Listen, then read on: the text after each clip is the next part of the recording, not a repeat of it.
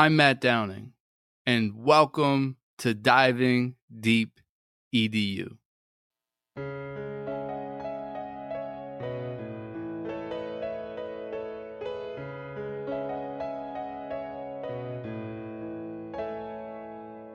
Curious conversations with all types of peeps. Encouraging innovation, we are diving deep. Certainly education is what we like to speak. Fervent with dedication, now it is time to teach. Yeah.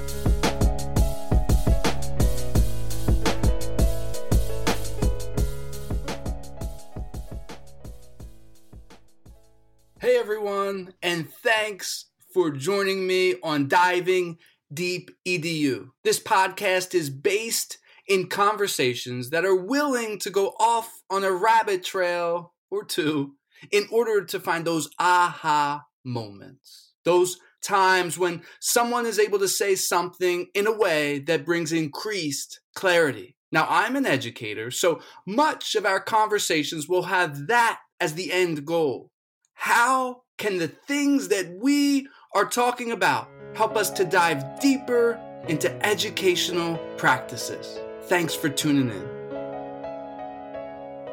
Our guest today is Catherine Adamick. Catherine is a two-time Olympic medalist in speed skating. And since retiring from competitive speed skating, she has started a performance coaching business at fixyourmindset.com, empowering others to improve the way they move, think, and feel. Catherine, thank you so much for joining me. To get things started, what's a book you've read recently that has helped mold or fix or change your mindset?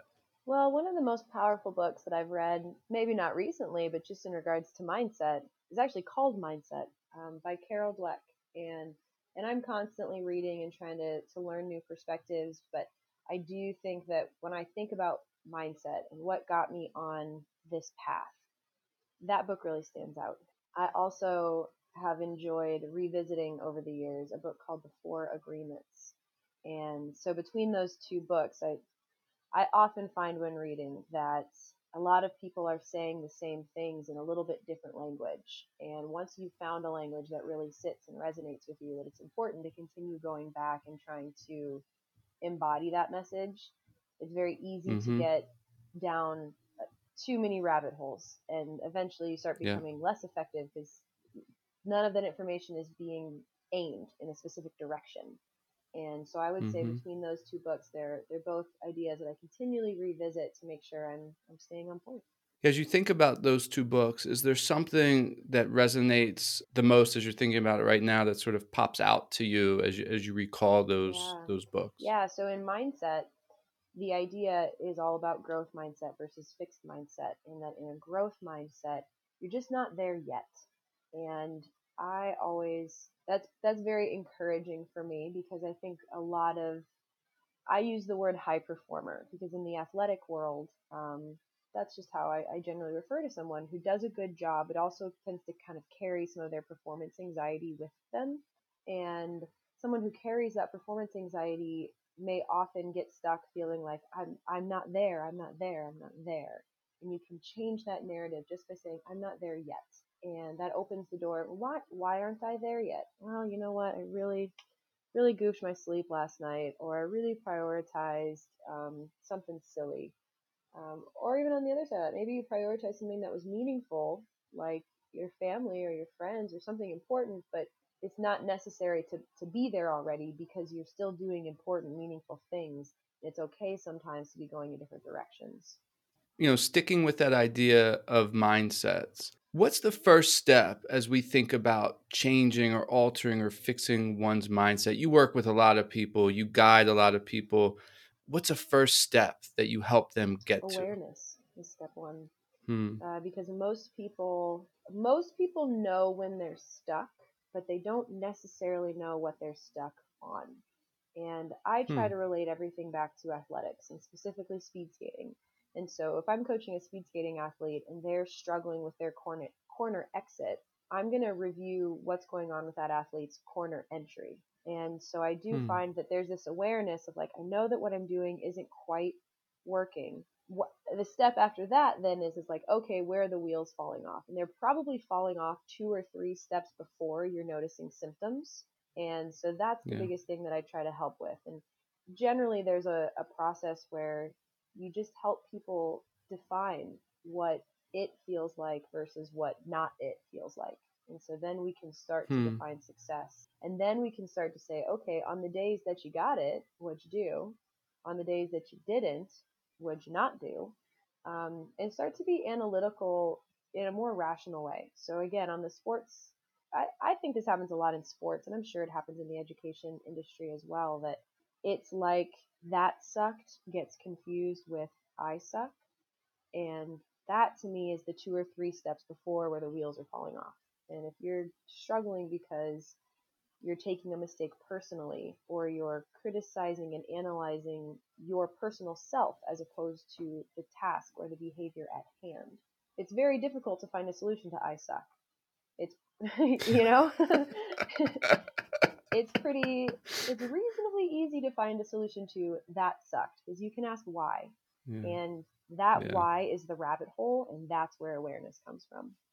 So some of our listeners, including me, the host, asking these questions, some of this is new to us. So we're trying to get our heads around the idea of awareness, right? So I'm getting there. I'm sort of getting the idea around that sucked versus I suck. And I can sort of, it resonates, it's a different experience saying I suck versus that sucked and interacting with that and moving forward. Without getting too deep into it, take us a little bit down the journey, the pathway as we progress forward. Yeah, so the first thing I would suggest is defining that difference between that sucked and I suck. And then after that, it's a question game. Um, and I think a lot of the times it's easy to want to know the right answer, but sometimes what you really need to know is the right question, because you can search for answers all day long and just not know if you've got the right one yet. But the right question tends to really help. And so commonly in terms of self-talk, there's a few different buckets that negative self-talk falls into. And I'll just give a point of reference here. I actually learned this when I was preparing for the 2018 Olympic trials. I started working with a sports psychology and a sports psychology app. Actually, it's a meditation and mindfulness app called Vision Pursue, but they have a section of it that's made specifically for coaches and for athletes. And that's what I was doing for my mental preparation going into the Olympic trials. And this program had broken down negative self-talk into 5 buckets. And most people fall somewhere into one of these buckets. And it's I can't, I quit, I suck, poor me, or the world is full of idiots. And between these 5 buckets, most self-talk tends to fall into one of these.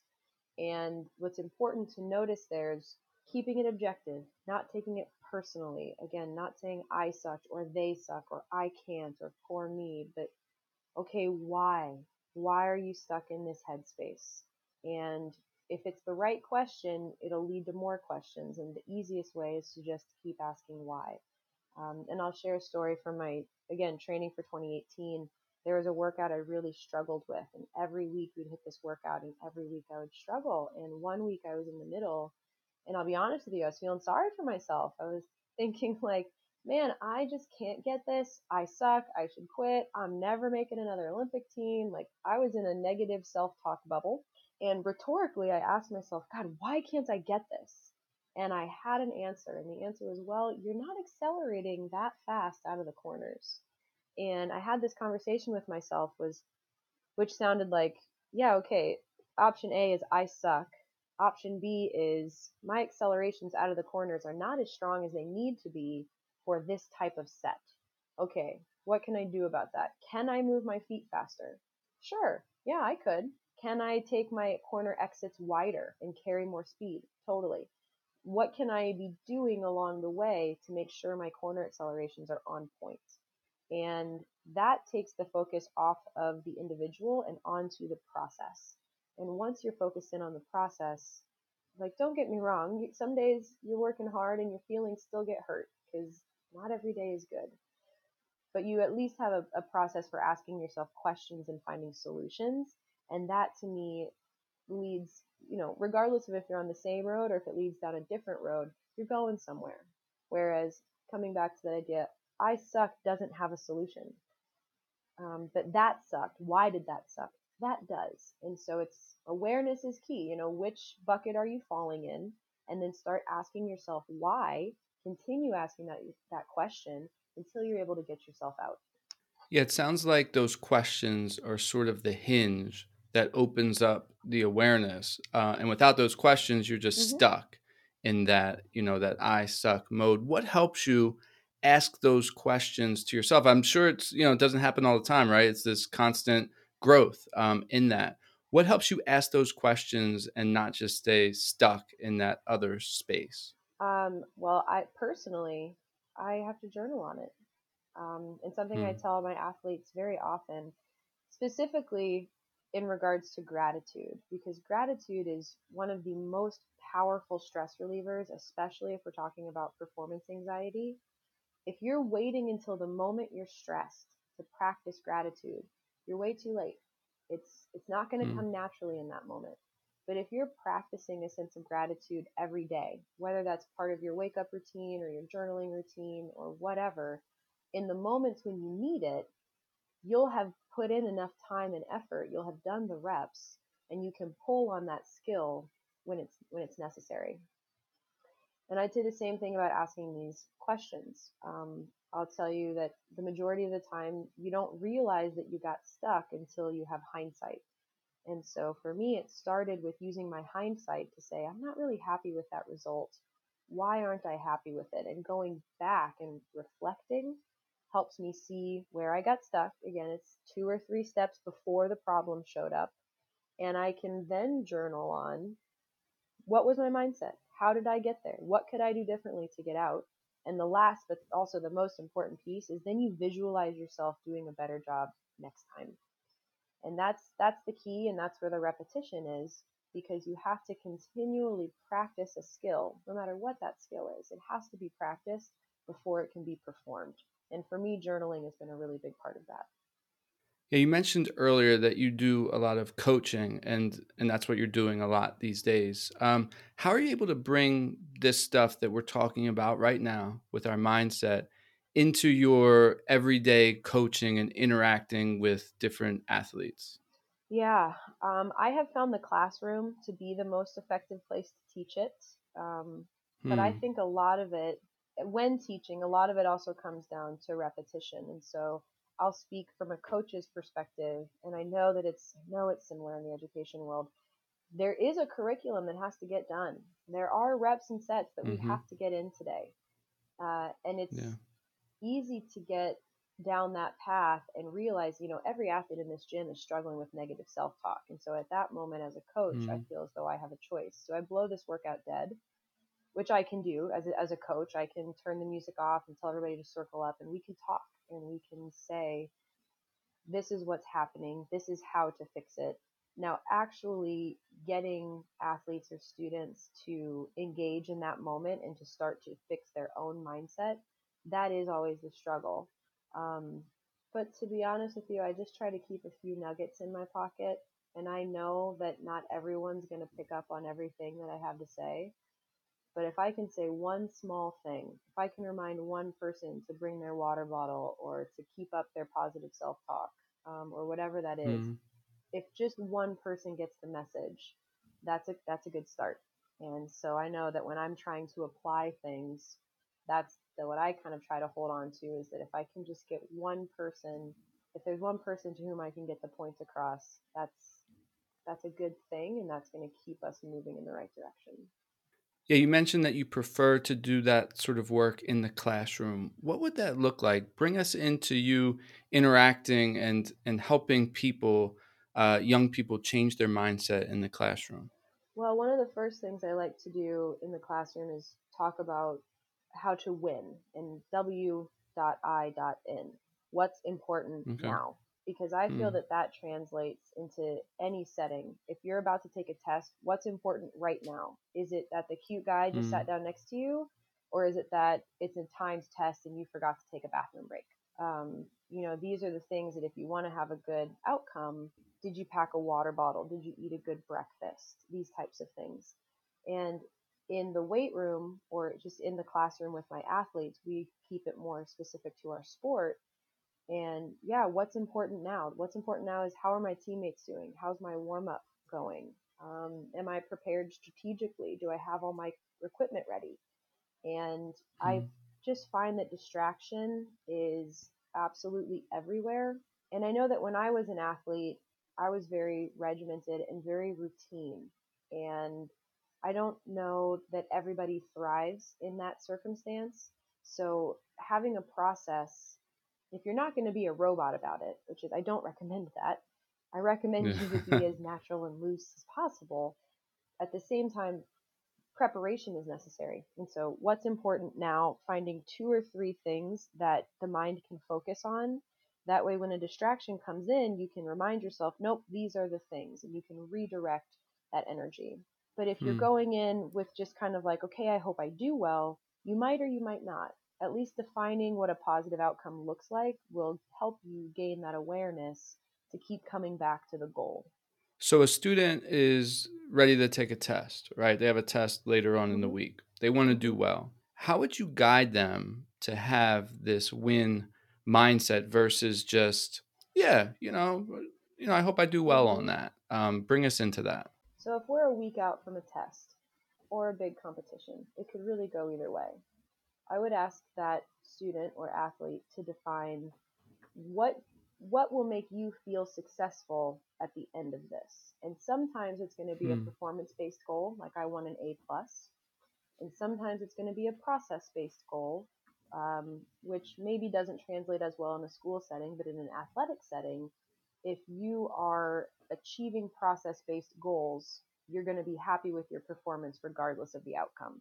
So first I Hmm. would ask, make sure you know what's going to make you happy with your outcome, and then ask yourself what steps are necessary in order to get that outcome.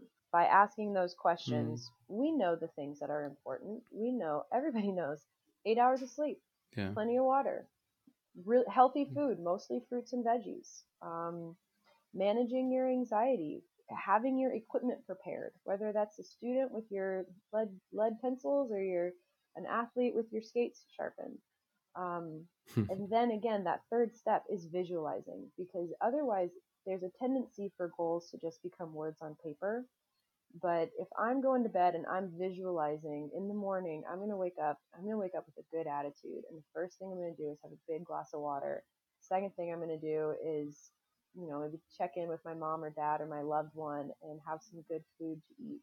And then I'm going to prioritize my time getting to school, preparing for my test. Hmm. Um, Creating it in your head first, because that way it's more likely to happen. So that last step is always visualizing not just the outcome that you want, but the steps that you're willing to take to get there. Yeah, that's really helpful. Thanks for walking us through that and helping us better understand that. You also mentioned something that resonated with me, the negative self-talk. And you said, a lot of people struggle with this. And and I agree. Even last night, I was bowling with a couple of friends. I'm not a bowler, okay? Hmm. Like, but even as I'm going up and bowling, I'm like, I'm telling myself you're gonna get a gutter ball. and I, and I could care less. But that was there still. So why does negative self-talk plague so many people? Yeah. So self-talk is pretty constant. Your brain has what are called auto thoughts, and your brain can even sometimes go onto what's considered like a default mode. And in that mode, your brain is very aware of its surroundings, and there's a Hmm. tendency to be aware of what's negative. And you can look at that as a good and a bad thing. On the bright side, your emotions are what warn you when something bad is coming up. Like you Yeah. get 10 gutter balls in a row, you might feel kind of silly and not want to do that anymore, you know? So there's this fear, and then surrounding that fear, we get some negative self-talk. So that's Okay. pretty normal. What I think is important is to, again, awareness, listen and notice when self-talk becomes negative. And so my advice would be then to frame it in the positive. So regardless of how good or bad you are at bowling, um, oh man, I hope this doesn't go in the gutter. That self-talk turns into, all right, I'm going to keep this in the lane. You're saying the exact same thing. You're just looking at it from a different angle. And athletes of any walk, of any sport, I would say the same thing. Instead of this is what I don't want, reframing your self-talk so that you're focusing on this is what I do want. Yeah, speak to this Mhm. though. So I'm not a good bowler, right? But I'm up there, and now I'm flipping it. I'm telling myself, Matt, you are going to get a strike. You are going to get a strike, and I'm convinced. But I go up there and I hit 2 pins down. So just positive self-talk sort of won't get the job done Right. either. So how do you balance Yeah, those? you find the middle, because if we Hmm. go from, well, I don't want to gutter ball to I do want to strike, there's a middle there which sounds like I want to keep this in the lane, or I'm going to keep my Hmm. eyes right here on the first pin. And there is definitely something to be said. Wishful thinking doesn't necessarily, in my experience, doesn't work. Interesting. It's positive, right? But if it's that performance outcome versus process Yeah. outcome, and you don't control your performance. I mean, I can speak directly to this on the best racing day of my life, and I'll give you some background. In 2010, at the Vancouver Olympics, I had a really good chance of getting a few individual medals. And on my best chance, in my best distance, I goofed up and I got fourth. And it was a really devastating moment because I had been so focused on my outcome goal, which was, I mean, I realistically thought I had a good chance for first or second. And then to not even make it onto the podium, that really hurt.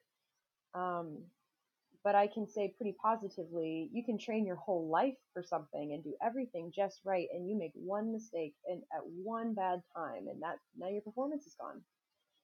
And so if you're too engaged with the positive outcome and not enough engaged with the positive process, yes, that can get very discouraging over time because you're not seeing the success, you're not seeing the improvement. All you're seeing is that you're not there yet. So I would say scaling that back.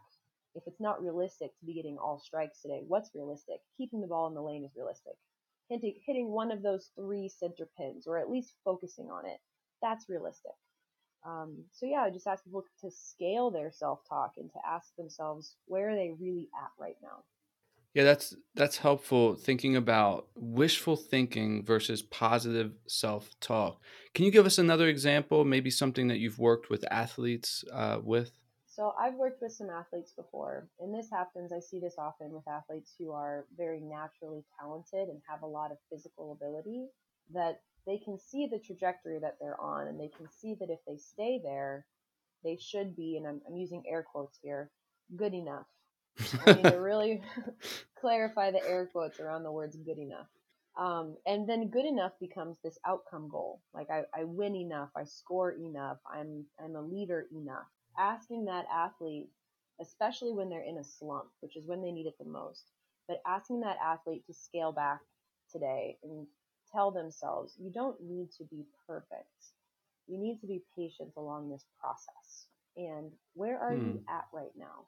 This is the most challenging thing that I feel as though I've ever had to do for myself as well as for others, is genuinely ask, how can I meet myself or others where they're at right now?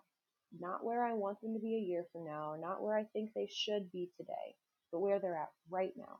And that's a challenge because, especially as a coach, you go in and you're prepared and you have a task that you're planning on getting done today. But then you walk in and your athletes aren't prepared. And you can, as a coach, continue to stay in that space where you're meeting them where you needed them to be at to achieve the goal today, or you meet them where they're actually at today. And sometimes where they're actually at is just needing a pep talk, being told, this is the goal, I've planned this for you, come on, let's go. And sometimes meeting them where they're at means, man, I didn't plan effectively. I planned A and they need B. So, okay, we're doing B instead today. And that's very difficult, in the moment. It's very rattling sometimes to have to totally change your plan. But that to me has always been where I've made the biggest impact. And to me also, that's changed the way that I communicate with myself. And I feel that that's another really important part of mindset coaching, is having the skills to speak to yourself in a positive way. And then that self-talk will automatically help others. There's this tendency again with high performers that oh, I just want to be perfect. You know, I put so much work into planning plan A and it's exactly what I want to, it does exactly what I want it to do. And then having to take that piece of humble pie and say, plan A is not going to work. Oh, doesn't that just hurt sometimes, you know? And and then you take your piece of humble pie and you adjust as needed and you keep moving forward. And sometimes it works and sometimes it doesn't. But that to me is where you have to be able to talk to yourself and meet yourself where you're at. Because if nothing else, that's an opportunity for me as the coach or for you as the educator to learn.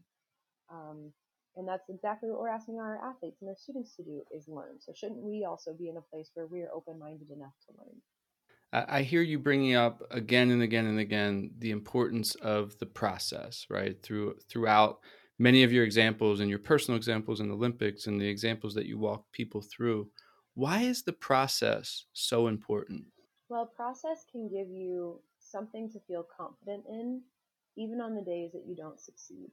So I'll share an example of my best race of my whole life. I didn't win, but I timed every pass perfectly. I was aggressive in all the right moments. I was defensive and sometimes even passive in all the right moments.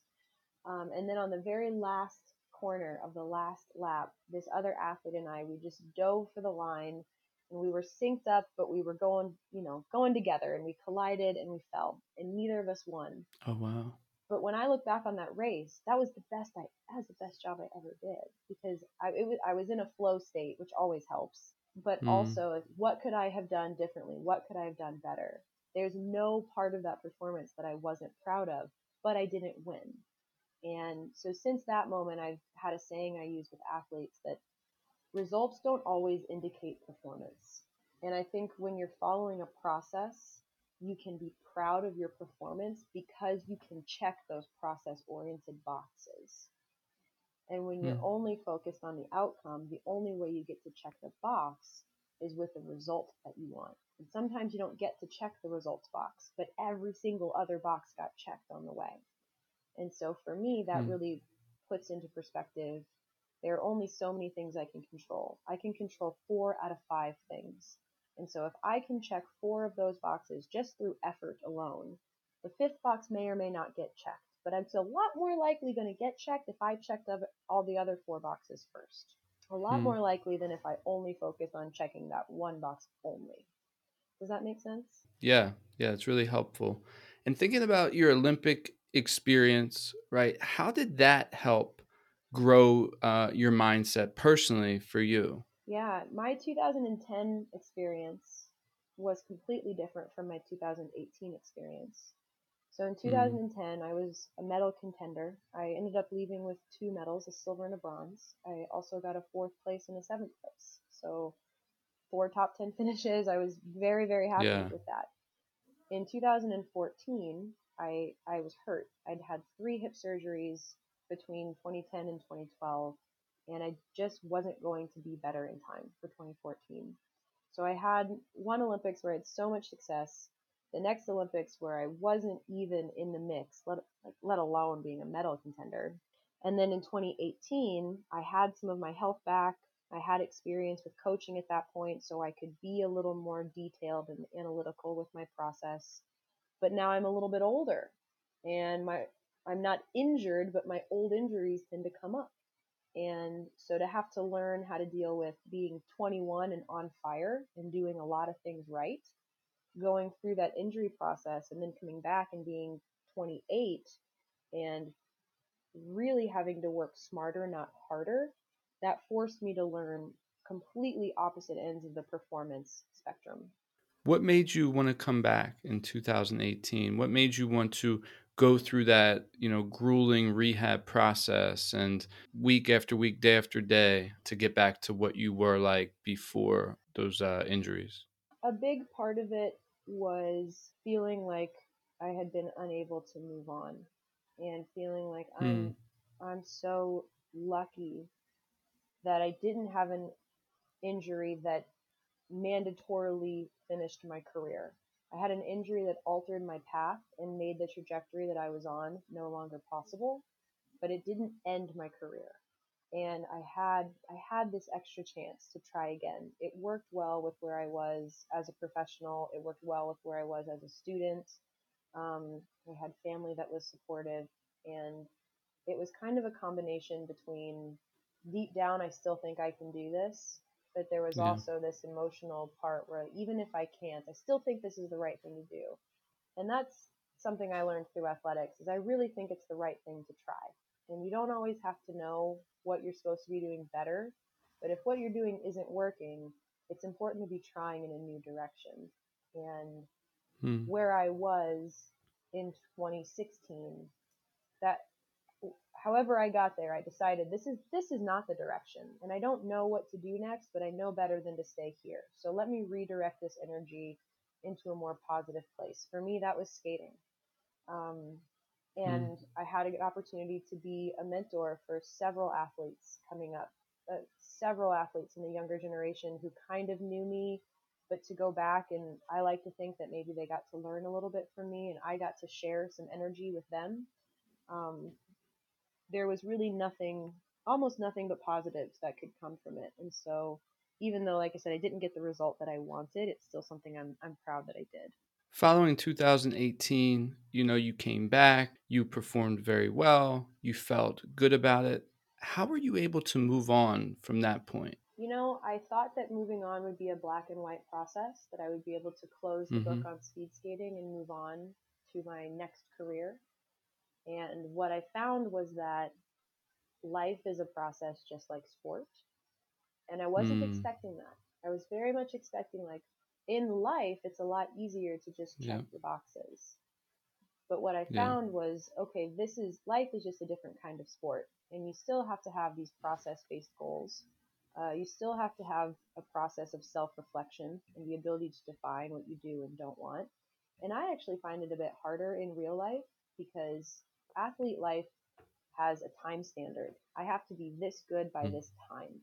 And it's very Yeah. easy to work backwards on like deciding what you want when you have a very specific goal on a very specific time frame.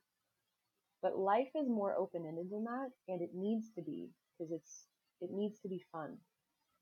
So it has Mm. been a very interesting shift for me to figure out what skills were just helpful for my sport versus what skills actually transition over into life. And that, like I said, that was not just Mm. closing the book or turning the page. That has been an ongoing process. I love that. You're keeping the idea of the process front and center for us as we're listening and thinking about all of the things that you're sharing, all of the stories that you're sharing. Catherine, I believe you coach hockey players and speed skaters. Is Yes, that I do. correct? So, what's the difference? Give us a little difference. You're coaching hockey players and you're coaching speed skaters. What's the difference between the way you interact with hockey players versus speed Well, skaters? it's interesting because it's a team sport mindset versus an individual sport mindset. So Hmm. team sport mindset to me has a lot more to do with sharing positive energy, and but what's the common denominator between both sides is thinking that you can. So regardless of if I'm working with team sports or individual sports, the common denominator is believing that you're capable of achieving your goal and then setting those goals in a reasonable space. So back to the idea of throwing a strike. If I'm working with a speed skater, your goal can be to skate a lap in 9 seconds, but we're not necessarily going to start with that as the goal. We're going to start with 10-5 and then 10-3 and then 10-0.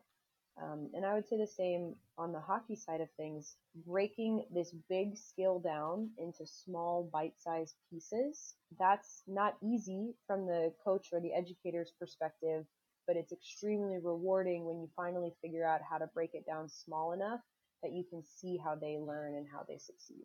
Catherine, you have a group of young athletes listening. They're huddled around you. Their eyes are up.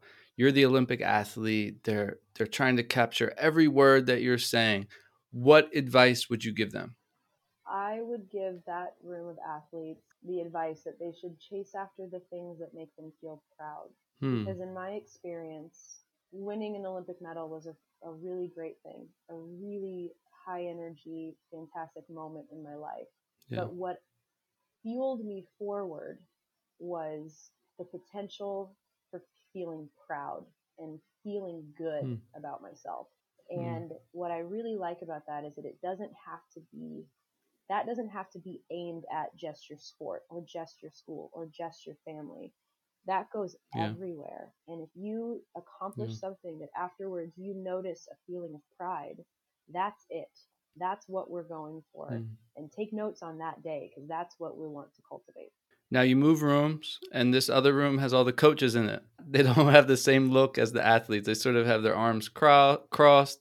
They're slouched a bit. They're into what you're saying, but they kind of don't want you to tell them what's going on. What would you tell these coaches? I would tell that room of coaches that most people will forget what you say, but they will not forget how you make them feel. And my most important job as a coach this is kind of my why behind things, is to make athletes feel important, and to make sure that they know that you're not important because you won or lost today.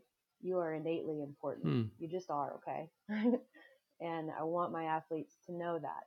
And if I'm making other people feel important, I know that I'm making a positive contribution to their mindset, and that positive contribution to their mindset is going to move my team forward in the direction I want to go. And the X's and O's are an equally as important piece of getting there. From my perspective, mindset comes first. Why do you think so many coaches belittle their athletes? I think that current coaches often model the behavior that was shown to them as coaches. And I know that in my worst coaching moments, when I say or do something that's inconsistent with the type of coach that I want to be, I can always think back to a moment of when another coach did or said something that made me feel that way. And this goes back to the idea of awareness and knowing what not it looks like. You may have been shown a way to coach or teach, but that does not mean that that was the way. And I think some of our most valuable teachers are the people who show us what not it looks like. And I think that that's how it gets passed down from generation to generation. It's important for coaches and educators to say, some of the bad experiences that I had, how do I wish my coach had handled that differently? And then using that knowledge as a form of empowerment to go out and make change for others. I don't know if this resonates with you at all, but just kind of as I'm talking, I know that sometimes those moments are where I feel like I have my own sense of hurt feelings, my own sense of like, shoot, that's what not it looks like, and eating that humble pie, going with plan B instead. But that I think that's the power of positive coaching. A lot of people out there, they could be in their 40s and they still remember what that baseball coach said to them when they were 10 years old. That look in their eyes, that harsh word. And, we're not all going to be perfect. We're all going to make mistakes. But there's some power in our words, especially the words that come from a coach that these kids look up to and revere. Yeah. And I think kind of back to that idea of, if one person gets one nugget, I've done a really good job today. Yeah, it doesn't have to be perfect. It can just be a patient process. And I think the coach models the patient behavior. I think the teacher and the parent, like, we're the adults here. We model the patient appropriate behavior. We model what to do when things go sideways. We model how to handle ourselves when we're feeling down or negative. And I think that it has the potential to be such a source of light for the next generation of students and athletes. Yeah, I appreciate the way that you've brought educators into this conversation, talking about your Olympic experience and your coaching experience currently. What do you think, as we're reflecting a bit, what do you think schools could learn from your past experience as an Olympic athlete and or your current Fix Your Mindset coaching experience? Yeah, I think schools can learn that there are ways to teach positive mental skills. And a lot of the times we don't want to start talking about how to fix your mindset until it's clear that your mindset's broken. And it doesn't need to be that way. We could have a foundation of teaching healthy and appropriate mental skills from an early age. Of course, some people are going to struggle. Some people are going to have hard times. They're going to need help getting through that. But I wish it didn't take the athlete having to struggle before someone would notice, and then even after that, before someone will step in and help. I want to pause this podcast for a moment to let you know about another great podcast. Hey everyone, my name is Mike Dunn, and I'm one of the co-hosts of Rethinking EDU. Our podcast is a roundtable discussion about education possibility. We talk with professionals from around the country who are doing groundbreaking work reimagining and remaking schools. Come check us out at rethinkingedu.co or wherever you get your podcasts. Now let's get back to the show. Catherine, this has been so great talking with you today. As we wind things down, who do you want to give a shout out to? Well, I'm going to shout out to my mom today. My mom is going through a knee surgery, and my mom has been practicing so much of her own mental toughness and positivity and positive self-talk that it just feels appropriate to shout out to her today. Time for the final word. What would you like to say to close out this podcast? Final words I'll close the podcast are, the process is simple, but it isn't easy. Great. Thank you for that final word. And thank you, Catherine, so much for joining me on Diving Deep EDU. I appreciate your time, sharing your experiences and helping us dive deep. To those listening, thank you. Thank you for tuning into Diving Deep EDU. If you like this episode, subscribe, share it out, post a review on Apple Podcasts. All of those things will help get this podcast out to more people. Until next time. Wow, it's time to reflect. That's astounding. You've been checking out the podcast from Matthew Downing. Hope you like diving deep like a scuba diver. And the show provoked hope, that's our true desire.